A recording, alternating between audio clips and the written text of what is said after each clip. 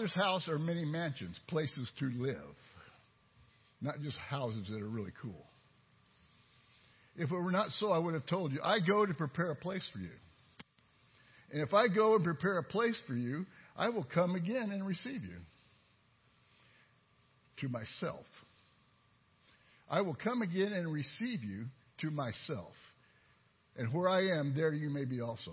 And they were a little bit confused. Philip and Thomas both said, wait a minute, where are you going? And how come we don't know what the Father is? What are you talking about? Not uncommon for them to ask. Now, we're lucky. We get to read the back of the book and work our way forward. So one of the things that we really like to do is say, well, I already knew all that. No, we didn't. If you're a new Christian, you didn't know all that. We use the book of John in the jail ministry because it has so many examples of what Christ was trying to teach us and mentor to us. And the next verse in 4 says, and where I go, you know, and the way you know. And Philip says, we don't know. What are you talking about? Jesus said to him, this is what he said, I am the way, the truth, and the life. No one comes to the Father except through me. As Christians, we all know that already. If you're a brand new Christian, that makes no sense. So we have to explain that to the people that we're dealing with when we're on mission trips, when we're talking to people who have never heard of what the Holy Spirit is. And so he said, I'm going to reveal the Father to you finally, to the disciples. Now, they've been with him for 3 years, and they're mature enough, they're going to be able to understand what he's talking about. If you had known me, you would have known my Father also. And from now on, you know him because you've seen me. That's important. Do you not believe I'm in the Father and the Father in me? The words I speak to you, I do not speak on my own authority, but the Father who dwells in me does the works. Now, he's leading up to something here for them because I don't know if they understand, and they did a little bit, the Father, the Son, and the Holy Spirit, the Trinity. But they've seen him walk away and pray all night. They know the Holy Spirit's in him. He says, believe me that I am in the Father. I am in the Father. You ever heard the word I am before? Yeah. Or else believe me for the sake of the work you've seen. When you see people raised from the dead and you see blind men healed and lepers walk away. But the people raised from the dead should have been a clue that there is something spiritual going on here. Verse 12 says, most assuredly I say to you, he who believes in me, the works that I do, he will do also. Now, if you were one of the disciples and you're mentoring and you're being mentored, and he is raising people from the dead and curing the lepers, and blind men are seeing and deaf, and he's overturning the tables in the temple. He said, all these works you're going to do too. And they're going, what? How is that going to happen? How can I possibly do the work that the Son of God is doing? I mean, that's a hard thing for even new Christians to get. They're not understanding that we can do that. He says, and whatever you ask in my name, that I will do, that the Father may be glorified in the Son. Now, this isn't because you're a great preacher or you're a great missionary that you've traveled the world. It says, whatever you do in his name, in the name of Jesus, by the power of the Holy Spirit.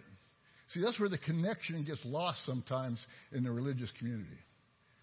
You can't just aspire to be an apostle and a bishop. And I used to give Pastor Goodluck a hard time because when you get over to Africa, titles are really important.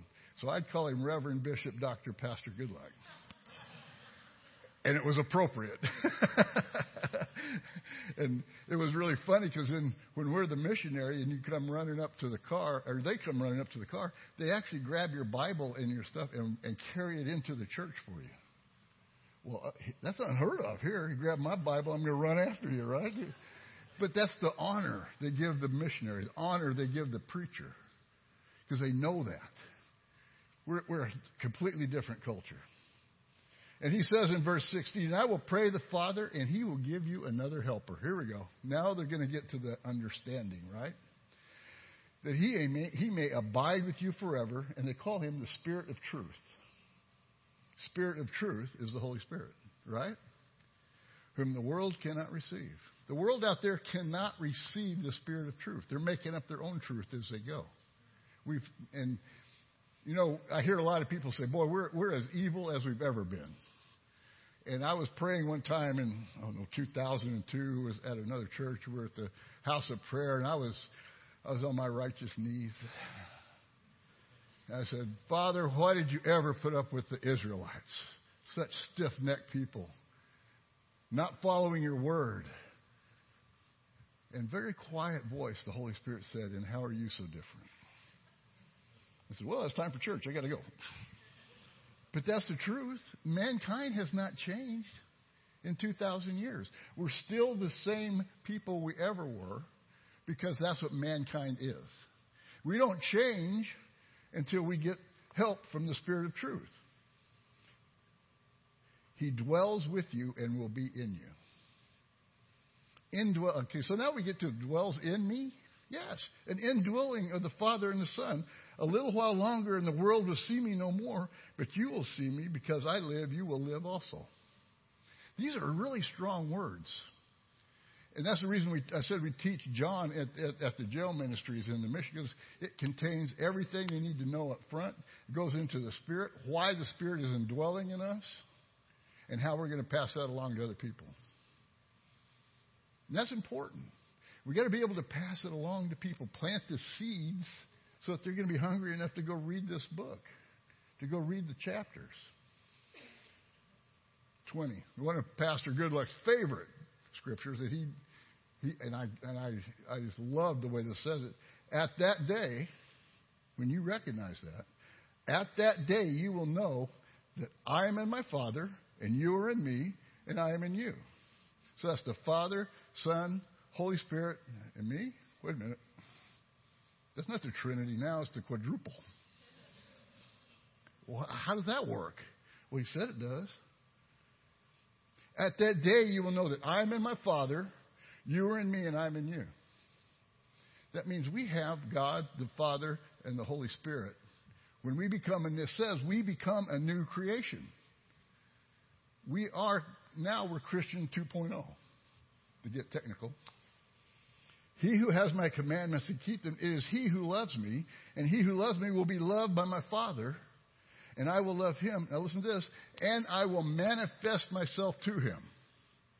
That means make it aware in your soul, in your body, in your mind, and when you talk, people are going to say, "What? You're different. What's wrong? What's different about you?" I've had that happen at work because I make it known very quickly whenever I'm at work that, I'm a pastor at my church. And in the oil field, that changes the way they talk to you. Because they talk very rough out there. In fact, they'll apologize to me. Oh, I'm sorry, I didn't mean to say that. You have to apologize to me, Jack. You just told God you didn't love him. I don't say that to him, but that's what happens, right? Well, Jesus answered, if anyone loves me, he will keep my word. My Father will love him, and we will come to him and make our home with him. That's what it means to manifest, to dwell. It means they're living here. Not just at 10:30 when we get to church. Not just when we turn on KSBJ. That means every single day. And as Kathy and I have been studying and really trying to realize even the small things we're doing, cleaning the house, doing just a small project, walking together, there should be the presence of the Holy Spirit there 24/7. Let me say it again. There should be the presence of the Holy Spirit in your life 24/7, or you're not thinking about it right. Joy said it this morning in Sunday school. I'm not going to apologize for telling you the truth anymore. We've got to understand what we're talking about. We've got to understand what we say we believe. We've got to believe what we say we believe. You understand? Well, we're going to get to some pretty heavy-duty stuff here. This is the introduction. Now I'll start. In verse 29 it says, and now I have told you before it comes, and when it does come to pass, you may believe. Well, how is the Holy Spirit going to do that? Well, it says the gift of peace, verse 25. These things I have spoken to you while being present with you, but the Helper, The Holy Spirit, whom the Father will send in my name, he will teach you all things. And here's what I love about this, and I try and tell this to people who don't understand it. He will bring to remembrance everything you've ever learned. Now, if you ever have an experience witnessing to people and you're kind of anxious, you don't know if it's can I pray for you? Yeah, okay, let me pray. And all of a sudden, they said, well, I need help with my marriage. I need help with my finances. And all of a sudden, you're remembering things and scriptures, and you're praying for them, and it's very powerful. And they walk away in tears, and so are you. And you walk away going, well, that was weird. First time that ever happens to you. But that's the power of the Holy Spirit. And when you start crying this morning, that's not a good thing to do to a pastor, you know that? Because I'm going to get up here and cry now. But that's where our heart is. And when our heart is with that person, we're going to connect. The Holy Spirit's going to connect our heart with their heart. And it says, if you love me, you would rejoice because I said I'm going to be with my Father. My Father is greater than I. Jesus is saying, the Father is greater than me. And we're going to be part of that. In verse 27, it says, peace I leave with you. My peace I give you. Not as the world gives you, but what I give you. And if you think about it, what is peace in the world? It's the lack of conflict. So when everybody quits fighting, okay, we're at peace. That's not peace. We're waiting for the next round of war, criticism, stress, worry, whatever that is. He says, let not your heart be troubled. How many times have you heard that? Heart is mind, will, and emotions. Troubled is we're worried. We have anxiety. We're letting things stress us to the point. When he says, don't let that happen. Well, how do you do that? Well, you don't let it happen. When the Holy Spirit comes, you have a different peace. Now, the problems are still there. The bills still have to be paid. There's still people who are angry at you or you have to forgive someone, and you have to go do that. But all that means you're going to do that in a different frame of mind, a different peace than what you've had before, right? And so when we have the peace that passes understanding, it says in 29, and now I have told you before it comes, how's it going to come? Well, let's go back to John 1. And this is where I always start with the guys at the prison and any kind of ministry, any kind of witnessing. You have to let them know where Jesus came from. John 1:1. In the beginning was the Word, and the Word was with God, and the Word was God. Okay, that's important. Remember that. In the beginning was the Word was with God, and the Word was God. He was in the beginning with God. In Him was life, and life was the light of men. Skip on down to verse 11. He came to His own, and His own did not receive Him. Who's that? That's Israel. He claimed them as His people. But as many as, listen to this, but as many as received them, to them He gave the right. Now, we're a country based on rights. We have a bunch of rights in our Constitution. We have the Bill of Rights, and we go to court and we fight for those rights. But we have the right to become a child of God? Yes. Yes. And I try to get people to understand, you have the right to become a child of the holy living God. Well, how do I do that? I'm glad you asked. So I can lead them in the sinner's prayer. I can already, and a lot of times that doesn't make any sense to people. So you have to go through and explain what's going on. It says, let me read the 12 and 13 together. But as many as received them, to Him He gave the right to become children of God, to those who believe in His name, who were born not of blood, nor of the will of the flesh, nor of the will of man, but of God. Say again. Who were born not of blood, that's flesh, that's us. Not of the will of the flesh, that's us. Or the will, but when we're born again as a child of God, and we go through life, and you've heard me preach this a lot of times, and I'm always going to preach it. When it says, when Nicodemus goes to Jesus, and Jesus tells him, don't be amazed when I tell you, you have to be born again. Well, in the Baptist church where I went to church, and in the Methodist church, they use that term very frequently. Born again. What does it mean? Well, it means you receive Christ. No, what does it really mean? Well, it means you receive Christ and you become a Christian. You go to Ezekiel, and I've preached this many times. You go to Ezekiel, and it says, I will sprinkle you with water. I will give you a new spirit, small s. Not big S. I will give you a new spirit in your body. What happens when you're conceived? You're given a spirit. Guess what happens when you're born again? You're given a new spirit. You're actually truly born again. You're given a new spirit. And now that old spirit was like this. Here's the God spirit. Now you're given a new spirit. And now it can connect with the Holy Spirit. Right? So now we're born again. We're going to hear from God. We're going to be able to see what the Word meant. Remember when I said, and the Word was God? He was in the beginning. He was with God. Verse 14, my favorite. And the Word became flesh and dwelt among us. That's Jesus. And the Word became flesh and dwelt among us, and we beheld His glory. Now remember, they're writing these scriptures after the fact. We beheld His glory. We watched what He did and walked and talked and what He taught. As the only begotten of the Father, full of grace and truth. And the Word became flesh and dwelt among us, and we beheld His, who? Jesus, Messiah, I am, Yeshua HaMashiach, the Son of God, Counselor. How many words can we have that we can describe who He was? But He became flesh. What? Yeah, He was in the beginning. He was with God, and the Word was God, and the Word became flesh. God Himself came to earth as Christ. Sometimes I think we lose track of that because we say the word Jesus so many times. We say the word Christ. Christ means Messiah in the Greek. That He was the Messiah. This is what made all of that possible.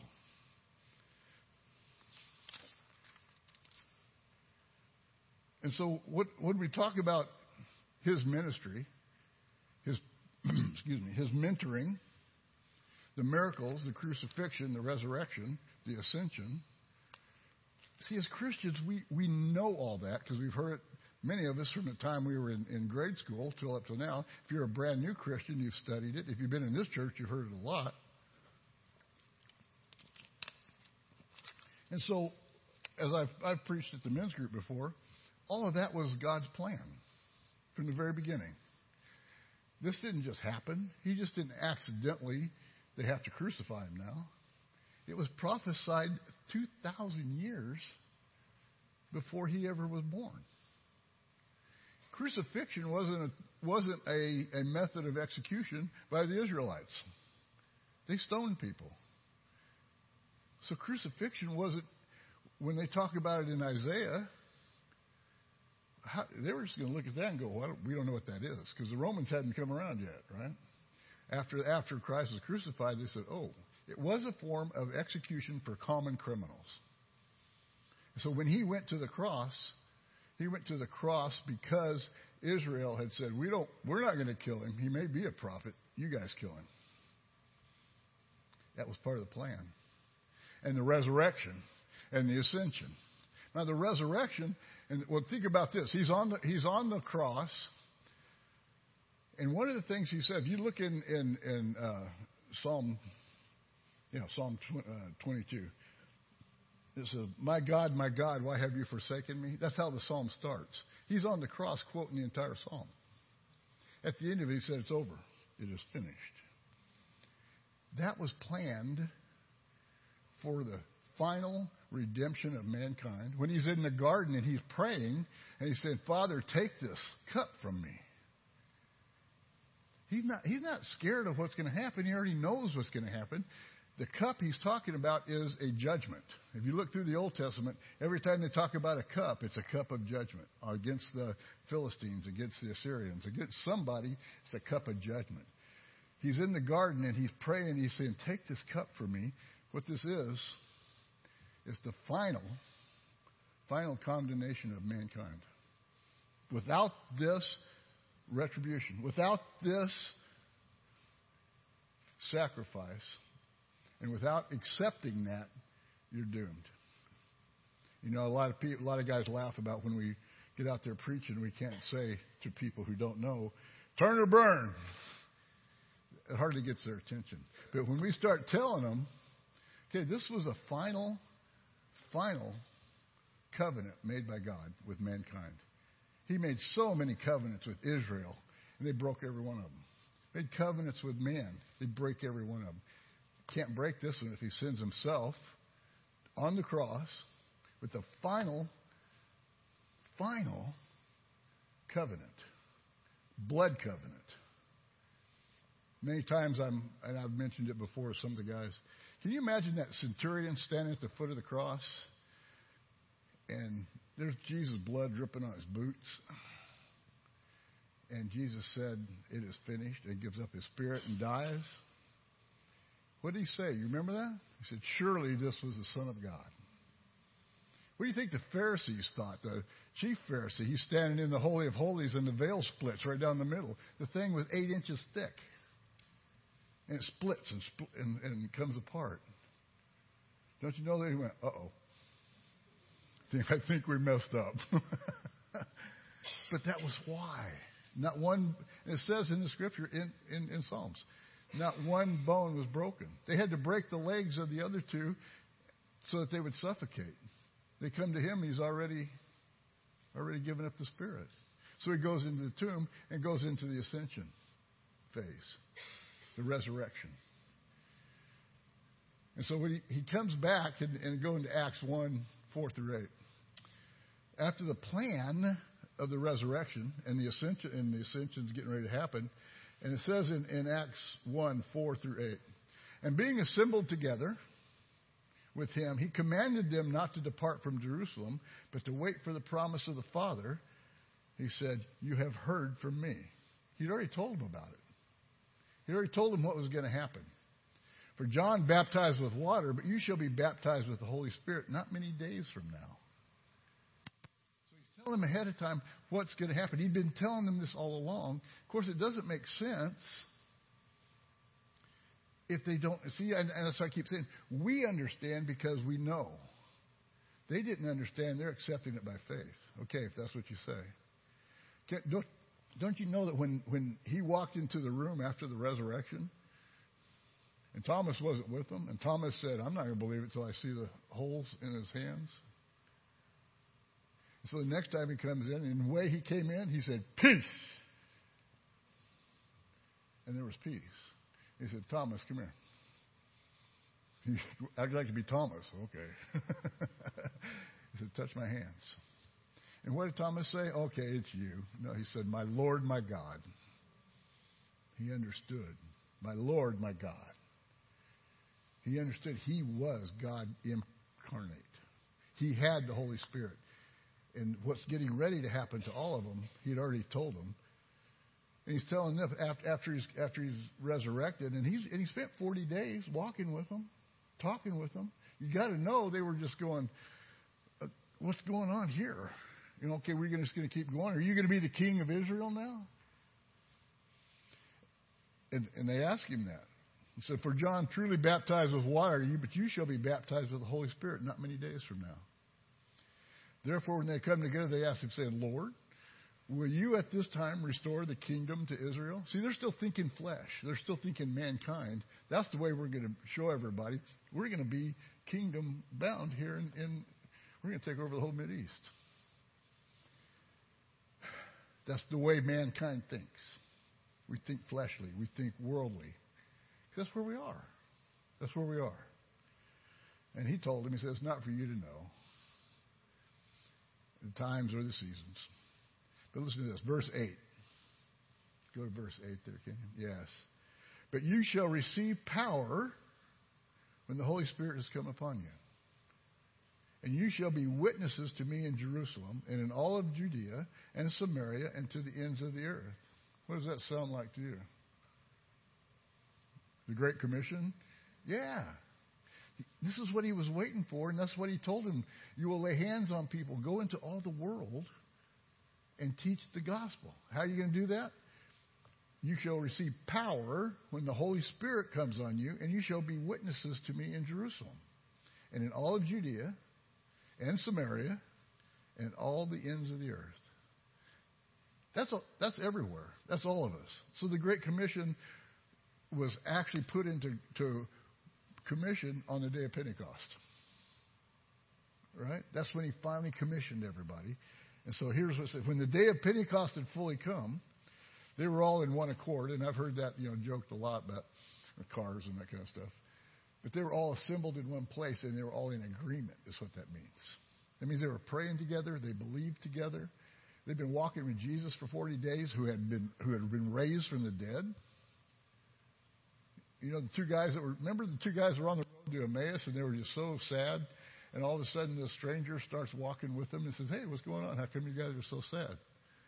It was Jesus, right? And they said, "Well, where have you been, man?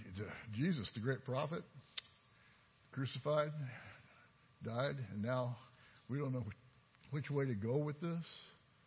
And so he said, "Well, let's go sit down and eat." And so they started sharing scriptures with him. And then all of a sudden they realized, that's Jesus. He's talking to us.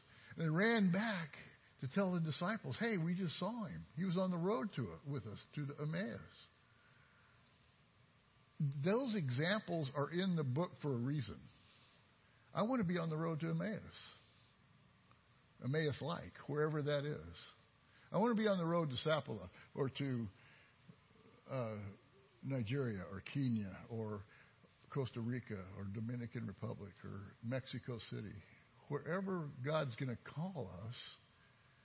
Oh, wait, let's go to Cypress. How about that? Do we have a missions group here in Cypress? Yeah, we should. We should be out walking the streets. We should be out doing what we're supposed to do. Calvert. We started walking the streets in Calvert. Did you know from the time we started walking, they had a real drug problem up there. 30-something drug dealers were arrested and 16 crack houses were knocked down by the city, by the state, and we didn't even know it until it was done. Just from us walking and praying. We didn't know that. You've heard me talk about Miss Letty before. She was an older lady that was in the housing complex, and she had to be, 150. I don't know. She's about in her 80s or 90s. And she had this huge Bible sitting on the couch, had it covered up with an afghan. That's a knitted blanket for you young folks. And so when me and Pastor first knocked on the door, she said, "Come in." And so we go in. We're going, "Oh, hi, how you doing?" And she had to sit on the couch, and we just started praying with her, and she was crying, and it was just wonderful. We had a great time. We walked out going, "I think we got saved. What do you think?" I think she blessed us more than we blessed her. So we made it a point to always go talk to her. Well, then when all the drug dealers were arrested and they knocked down the crack houses, I was praying one righteous Saturday morning.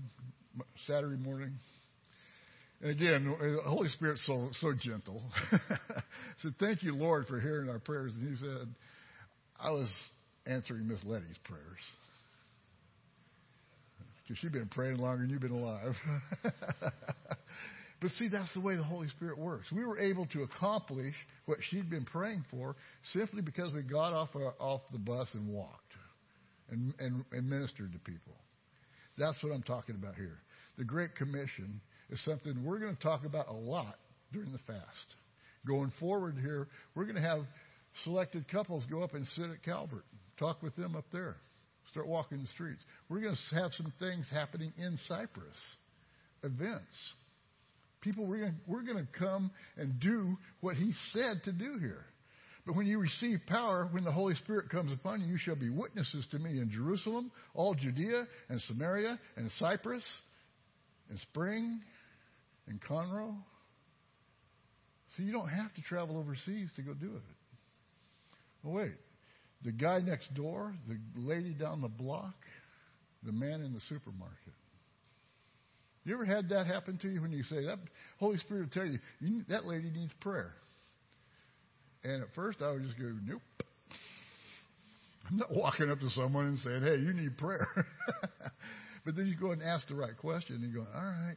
And you walk up and you go, "Ma'am, can I just pray for you?" I just feel like she goes, "Yes, please pray for me." And before you know it, she's crying, and you're crying, and you're just celebrating.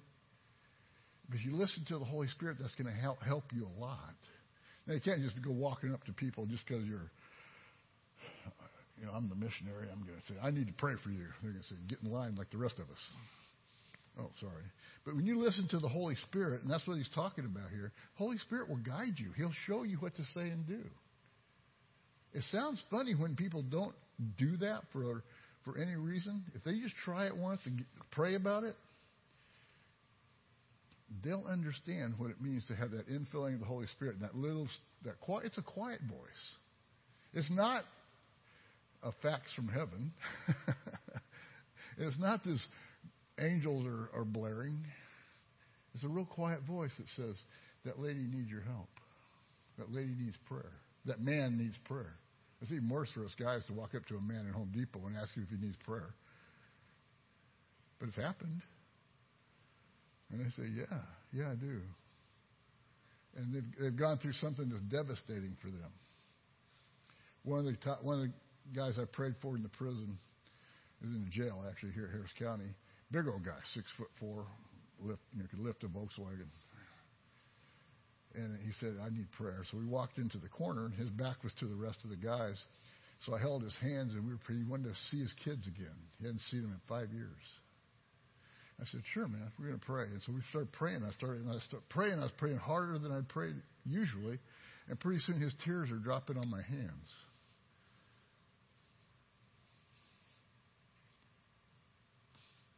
This part makes me cry. And he converted right then. And he said, I'm going to see my kids again. And his tears baptized me. And here's the funny part. So he has his back to the rest of them. And we finished praying. He wipes up all the tears. Walks back over to the group because you can't show emotion in jail. You can't show emotion in prison. I never saw him again. I don't know whatever happened to him. But I believe he was changed that day. And I had nothing to do with it. It was the Holy Spirit. So what happened when the day of Pentecost had fully come? They were all in one accord in one place.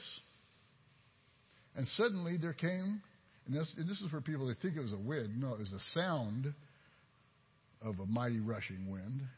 You ever been inside and all of a sudden the wind kicks up to 40 or 50 miles an hour? You can hear it blowing through the windows and you can see the trees bending over. That's the sound of what they heard in the upper room. It wasn't the actual wind, it was just that sound coming from heaven. And it filled the whole house where they were sitting. All the disciples. And there appeared, in this part, this is the gospel according to Michael. There appeared to them divided tongues as of fire, and one sat on each one of them. And I consider that to be the glory of God, as of fire. If you think about it, back then, what they used for light was a torch, fire. They lit a lamp, a lantern, had oil. It lit the fire. But you think about when Moses came down from the mountain, he had to cover his face with a veil. Why? Because the glory of God was shining off of his face. That's light. So when they say there appeared to them divided tongues of fire as one sat upon each one of them, I consider that to be the glory of God came flying down. Now, it could have been actual fire. I'm not saying it wasn't, but I think it was more like the glory of God, like what Moses saw. And that's what came and sat on the disciples and filled their soul. And they began to speak with other tongues as the Spirit gave them utterance. First time we've seen that recorded anywhere in the Bible on this day of Pentecost. And there were dwelling in Jerusalem at that time many, many people, multitude of people. And again, why is this recorded for us to know? How many times in any of the gatherings in Jerusalem was there a multitude of people? Every time. But this time it's recorded because the multitude came together and were confused. Because everyone heard them speak in his own language. They were all amazed and marveled and looked at each other and said, aren't these Galileans? And how is it that we hear in their own language which we were born? Well, let's go back up to 1 Corinthians 12. When the gifts of the Spirit come, and I have this discussion with a lot of people who don't believe in the gifts, they don't believe in the infilling of the Holy Spirit. I said, well, show me where those went away in the Bible. And they always go to, Well, when the perfect love comes, then the gifts will go away. Great. Show me the perfect love. I haven't seen it yet since World War I, World War II, and Korean War, and Vietnam War, and Iraqi War. And I haven't seen that perfect love yet. I've seen millions of people dying because of the hatred around the world. Why do we say the gifts didn't come? Well, theologically, it's kind of tough to explain. I'll tell you how it is. How is it we hear in each our own language when we were born, and the gifts are wisdom, knowledge, faith, healing, miracles, prophecy, discerning of spirits, tongues, and interpretation. What's the last one? Interpretation. So when these guys are hearing this in their own language and the Holy Spirit's falling on the crowd, are they hearing interpretation? And they're hearing things in their own language? Sure. That's how it worked. And Peter, up to this point, every time he opened his mouth, he got in trouble. Jesus was always rebuking him for one reason or another, but just because he was so intense and he wanted to help. And Peter stands up with the 11, raised his voice and said to them, "Men of Judea, and all who dwell in Jerusalem, let it be known to you and heed my words." All of a sudden, he's filled with wisdom and knowledge like he'd never been before. How'd that happen? The outpouring of the Holy Spirit. That's part of the gifts. Wisdom, knowledge, faith, healing. I just wonder how many people were healed in the 3,000. What happened the next day when they're walking to the temple? Beggar sitting there. Can't get up, can't walk. And Peter says, well, faith, silver and gold have I none, but what I do have you, I give you, get up and walk. Healed. Gift of healing right there. Have we had people healed in this church? Stage 4 colon cancer? Yes. People with backs and legs, and we've seen it happen. Over in Africa, I've seen it happen. And one of the things I do when we're praying for someone and they're healed, I always look up to see who in the congregation is watching. Because they're standing there with their mouth open. Like, I said, okay, you're next. Come here. They just received faith on what they saw happen. And unless you see that, unless you experience that, you'll never understand what it means to have faith for healing, faith for knowledge, faith for the infilling of the Holy Spirit. And we have so many theologians around the country who are PhDs, double PhDs, who will argue that the Spirit is not active today. And I guarantee you it's not in their church. Because they've decided it's not. And so the people, I say, well, rip that, Pastor Goodluck, rip that page out of your Bible. Wherever it mentions the Holy Spirit and gifts, rip that page out. You would end up with a New Testament about that thick. And Peter, standing up with the 11, raised his voice and said to them, "Men of Judea and all who dwell in Jerusalem, let this be known to you and heed my words." These things were prophesied by Joel, by Isaiah. He says, "It shall come to pass in the last day that I will pour out my Spirit on flesh. Your sons and daughters will prophesy, young men shall see visions, and your old men will dream dreams." Now, Kathy has prophetic dreams. I have pathetic dreams. I don't get that yet. She has some real prophetic stuff. I wake up and tell her mine. She goes, "Ooh, you shouldn't have eaten that last night." But I do get visions, and I do understand when I'm praying that the Holy Spirit's talking to us, and we have to tell other people about it. The Holy Spirit doesn't tell us all this information so we can be full of information. He wants us to spread it to other people, to plant those seeds. Over and over and over, we have to plant those seeds. Now, sometimes we're responsible for watering them. Sometimes we're responsible for nurturing, and sometimes we're responsible for just spreading the word, planting the seed, and keep walking. That's what evangelists do. They don't have to worry about, I'm going to pastor the church. Right?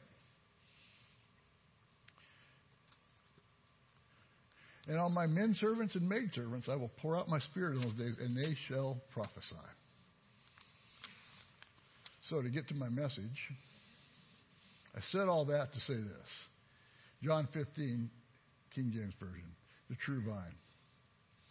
I want everybody to get that up front, why we have the Holy Spirit, what we have going forward. I am the true vine, and my Father is the vine dresser, the farmer, the one who's going to take care of us. Every branch in me that does not bear fruit, he takes away. And every branch that bears fruit, he prunes. Okay, get ready to get pruned. What is the pruning? Why the pruning? Why are we taught and we're doing all these things and we're supposed to do it, and all of a sudden things get difficult? The pruning starts to happen. It's because, so just like in a fruit tree, you prune it so it bears even better fruit, more fruit. And that's what he's talking about in John 15. Every branch in me that does not bear fruit, he takes away. And every branch that bears fruit, he prunes that it may bear more fruit. Abide in me, and I in you, as the branch cannot bear fruit of itself unless it abides in the vine, neither can you unless you abide in me. We have to stay connected to the vine. We're a branch all by ourselves. We're not going to get anything done. We've got to have the Holy Spirit. We've got to have fellowship. We've got to have the people who are going to strengthen us. And that's all y'all, to use Texas terms. We strengthen each other, right? And we come together and we pray together and we fellowship and it's all because he's in me and he's in you and he's in us. Again, like I said, now it's the Father, the Son, and the Holy Spirit in us. That's the one that has to pop up. The 4 in 1, not 3 in 1. Isn't that good? That he lives in us, Jesus lives in us, and the Holy Spirit lives in us. I didn't make it up. That's what it says in the book. If you abide in me and my words abide in you, you will ask what you desire and it shall be done for you. Okay, let's emphasize that a little bit. That means you can't ask for everything you want. It says, if Lord abides in you and his words abide in you, he's going to tell you what to pray. And when you pray for what he is saying to pray for, it's going to come to pass. I've heard some people, one guy he had called one of the evangelists and said, you said whatever I asked for, the Holy Spirit would give me it. He said, I prayed for a Cadillac 350 times that day and nothing happened. He said, well, did God tell you to pray about a Cadillac? Well, no. There you go. Hang up. That's flesh. That's worldly. Now, what he's going to do is say, I want you to pray about who you're going to give your money to. What? That's my money. No. I'm going to ask you who you're going to give your money to, who you're going to give your time to, who you're going to give your time to go worship with someone else, to walk with them, to talk with them, someone who's getting ready to commit suicide. You don't even know these things, what they're thinking, what's happening.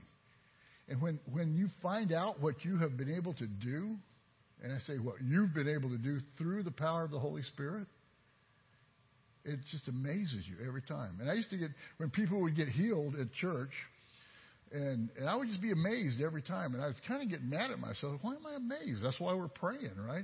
And the Holy Spirit told me, he said, stay amazed. Stay expecting. Stay expecting that to happen every time. Does it happen every time? No. And it has nothing to do with me, but he says, laying on of hands, whatever their belief is going to happen. So that's why it's important for us to preach. To preach to them and say, here's what's going to happen. Here's what the Holy Spirit says if he abides in you. And I pray for you. I'm just going to do what God is telling me to do, and you're going to receive according to your belief. Faith. Faith. If you abide in me, and my words abide in you, you'll ask what you desire, and it shall be done for you. By this my Father is glorified, that you bear much fruit, so you will be my disciples. In 1 John, and here's really the message here. In 1 John it says, for this is the message that you heard from me in the beginning, that we should love one another. Right? We know love because he laid down his life for us. This is 1 John writing this. John, his brother. And we also ought to lay down our lives for our brethren. But whoever has this world's goods and sees his brother in need and shuts up his heart from him, how does the love of God abide in him? When you walk past the guy who is in need, the woman who's in need, true need. That's not always material wealth. That's spiritual wealth, spiritual need. And we walk past them going, yeah, but I go to church. You should be going to church. Well, come to my church. Come with me. Let me show you what we believe and how we do it. My little children, let us not love in word or tongue, but in deed and in truth. That's verse 18. My little children, let us not love in word or in tongue. What good does it says that in James. What good does it do to tell someone, be of good cheer, and then walk away when they're in need with something? They may just be in need to hear the word, to hear you. And whatever we ask, we receive from him because we keep his commandments and we do those things that are pleasing in his sight. And verse 23. I'll close with this. And whatever we ask, we receive from him because he keeps his commandments and we do those things that are pleasing in his sight. And this is his commandment, that we should believe on the name of his Son, Jesus Christ, and love one another as he gave the commandment. What did he say the commandments were? The only two that he left us with? Love the Lord your God with all your heart, all your mind, and all your strength. And to love one another as I love you. Can we criticize other people, be angry with other people? Is that showing love? That's hard. I'm going to tell you, man, that's hard. Sometimes there's people who don't deserve to be loved. And that's just my opinion. But we all have that opinion once in a while. And how hard that is to just, okay, I'm just going to love them someday. No, that's not what he said. To love this person. Love them. You don't have to live with them. You don't have to be around them. But you got to love them. And you got to be able to say, God loves you, and let me show you why. Let me show you how. Let me show you how he changed my life. So, let's pray. Father God, we just thank you for your word today. We thank you, Lord, for your magnificent Spirit. As you fall from this place, Father God, into our lap, we gather it up like it's fruit, Father. Thank you for your Spirit. Thank you for the word. Thank you for the truth. And Lord, we thank you that you're going to be going with us as we leave this place today. In your name we pray. Now, is there anybody here, as our tradition, anybody here who has not received the Lord? I'd like for you to raise your hand. You don't have to come up front. Just raise your hand, and we'll pray with you. Okay. Everybody stand.